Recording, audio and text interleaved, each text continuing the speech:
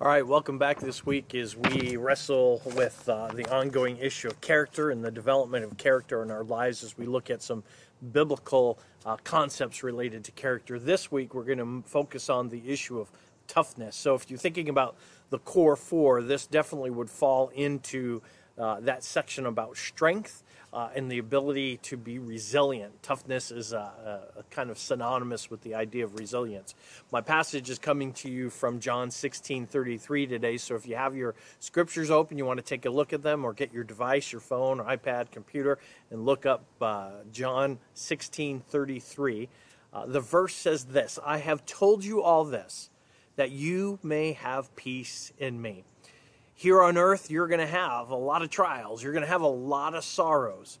But take heart, because I have overcome the world. You know, as I think about our campus, we have so many of us who are involved as athletes, but a number of us are also involved in other clubs and organizations, and as well as academics and family and all that's going on. And so there really is an issue of the need to persevere and to work hard in order to accomplish the things that we have before us. As I was thinking about stories, I remember back to the Oklahoma City Thunder player, Serge Ibaka. And I don't know how many of you are aware of his story. I don't know how many of you even aware of the player, but if you go back and take a look at his career, his background perhaps is much more interesting than the career, his basketball career, in that he was the third youngest son of 18 children.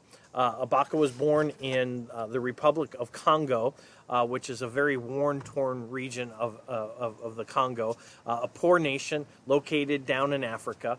And shortly after his mother died, when he was the age of 8, Ibaka's family was forced to flee their hometown during the Second Congo War.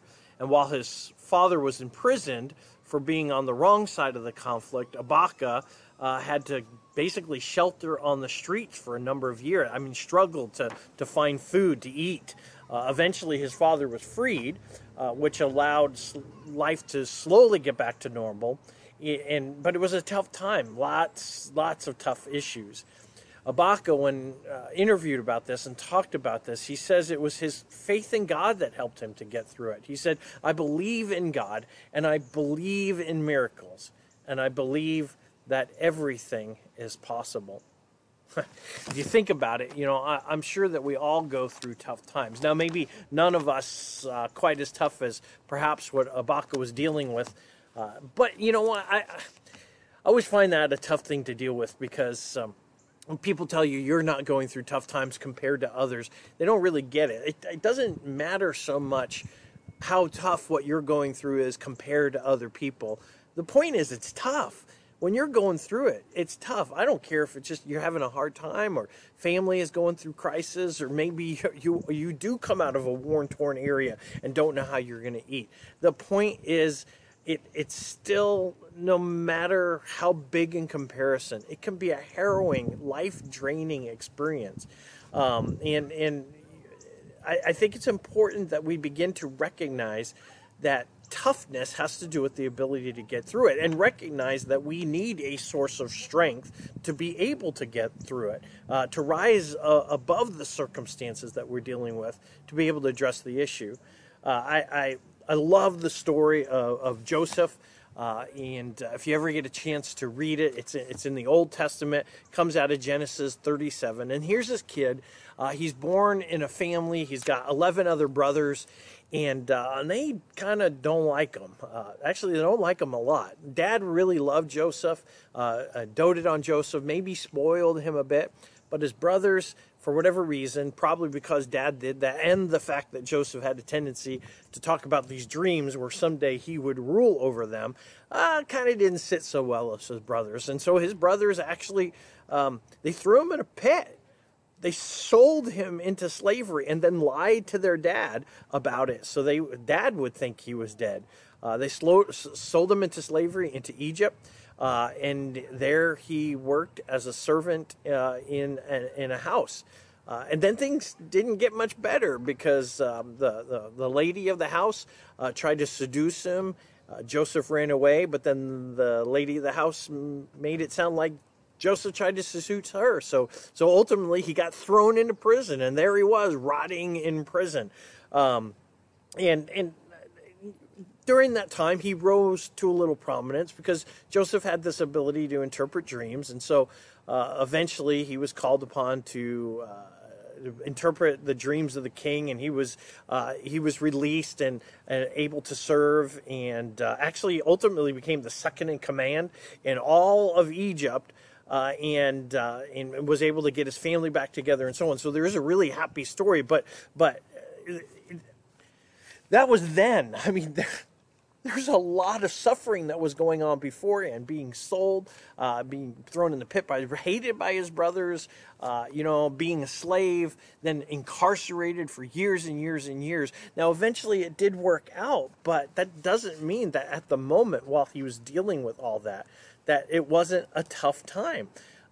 We all, like Joseph, are going to have to deal with varying levels of difficulty all throughout our lives.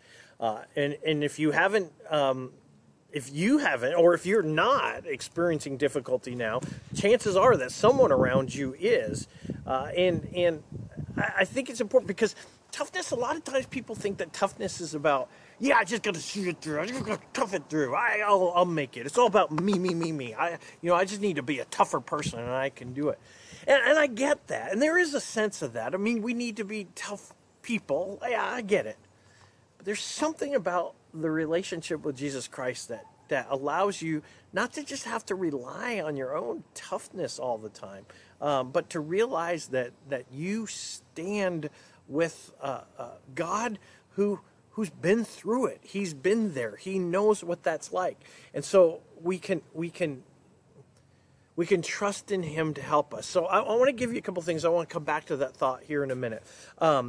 Because when troubles come, when we have to deal with troubles, there's a couple of things I think be helpful for us to keep in mind, which will help us develop the character that we need for toughness and resiliency. Number one, we have to recognize that storms are going to come. Look, it's a reality of life. There are going to be tough times, and we shouldn't be surprised. And though I understand that many of you may not yet be Christians, it's actually the Christians, I think, who wrestle with this the most. Because when tough times come, they're all like, oh, God, what are you doing to me? God, I love you. Why are you making me go through this? Part of what we have to understand is that tough times are part of the process. Actually, we're promised to take care, that we're going to deal with tough times. You want to look at that more. Go to 1 Peter 4:12. And it tells us that tough times are going to happen. So let's just realize that up front. Tough times are just part of life, all right? Secondly, we need to be prepared for the storms. If storms are going to come, we need to be prepared. For us living here in Kansas, I know in my family, we've got food downstairs, we've got flashlights downstairs, because we know tornadoes are a possibility.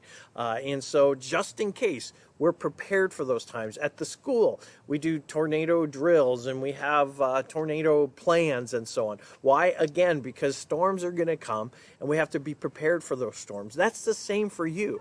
Now, some of that has to do, at least from a spiritual standpoint, is being in prayer and being in the Word, because when tough times happen, having that relationship with God ahead of time, having the relationships you need with other people, knowing the Word so you can meditate on the Word, all of that becomes vitally important. That's ways that we can prepare ahead of time for the storms. Then, when the storm comes, rest in Jesus.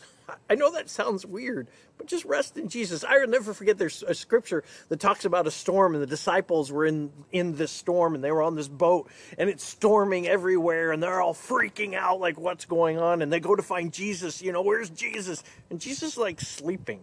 You're like in the bow of the ship, just having a little nap. Everyone's like, Jesus, don't you care? Look what's happening to us. And he's like, gets up and says, stop to the wind. Stop, just stop. Guys, calm down. It's just a storm, and I'm here. I love that image because it says, in the midst of the storm, let's just relax and let God take care of some of that. Let's not overly stress. It's not that we shouldn't engage it, but let's not ruin ourselves in it. I love the quote. I don't even know who said it. It said, let the lion out of the cage and let it defend itself. Meaning that the lion knows how to fight. So don't keep the lion in the cage. If you're trying to protect the lion, you're wasting your energy. let the lion out and let it protect itself. I think the same is true for us when we deal with storms. Is Jesus, I mean, that's what the passage I opened up with is all about. Jesus has overcome these things. Let him stand in front of us. I used to cycle. I did some cross-country cycling, and it's called drafting. You let the first person hit the wind, and then you come in and you tuck right behind that person. And what they do is they break up that wind resistance. And so you don't have to pedal quite as hard. You don't have to push quite as hard. Same with snowshoeing. You let somebody step out in front of you first, and then you walk in their footsteps, because then you don't have to break up the snow quite as much. I think the invitation from Jesus is he's like, guys, I've been through it. I overcame this. Don't stress out. Walk behind me. Draft behind me. We can get through this together. And then I think the fourth thing is then let God use us after the storm. After a storm, there's a lot of picking up to do. There's a lot of cleaning up to do. You got to take out move the branches and the fallen things and all that, so that things can grow again and we can expand it and enjoy again. So I think the important part is draft behind God during the storm, so that when the storm is over with, you're energized to be able to pick up the pieces after the storm and begin to see what it is that God might have us do. And I think that's a great way of thinking about these strategies of how to engage that. And I come back to what I said before. It's not about just our toughness. It's all about Him. It's not just about our self-determination. It's about where do we have ourselves plugged into. Because when we have the power of God, when we find that we can draft behind God, then we're going to find our ability to engage the issue at the time much greater. So part of the question is, if you were to draft behind God, would you know where to find Him to know where to draft? That's why it's so important to me that you wrestle with the question of who God is in your life. And I know that maybe it's redundant, but I want to keep coming back. I don't know who's watching this, and I don't know how often people are watching it. But I want to be very clear. If you are trying to, I'll use that cycle thing. If you're trying to cycle your way through life, it's a tough run when you're by yourself. But if you allow God to come into your life, to take up residency in your soul and your heart, you give your life over to Him, accept the free gift of salvation that He gives you, and then submit your life over to Him, then when you come behind Him, you're going to find that going through life is not quite as tough. And during those really, really, really tough times, you can get behind Him. Toughness is about letting the lion out of the cage. We think that toughness is all about me. I got to be the man. I got to be the one to fight it. Sometimes I just need to let Dad come do the fight, because he's tougher. And if I want to be tough, I'll let the tough guy do the tough stuff. And then I'll learn from him. I'll be guided from him. So take that to heart. I really encourage you. Toughness is a great thing. But if it's all about your own self-determination, yeah, that'll give you some sense of character. You may be looked at by other humans, other bits of humanity, as being a tough person. But the real toughness is when you know how to use your own determination and partner it with God's ability to overcome. When you do that, you're going to find yourself tough in ways you don't even understand. So blessings on you this week. See you again next week as we continue our journey in character. Take care.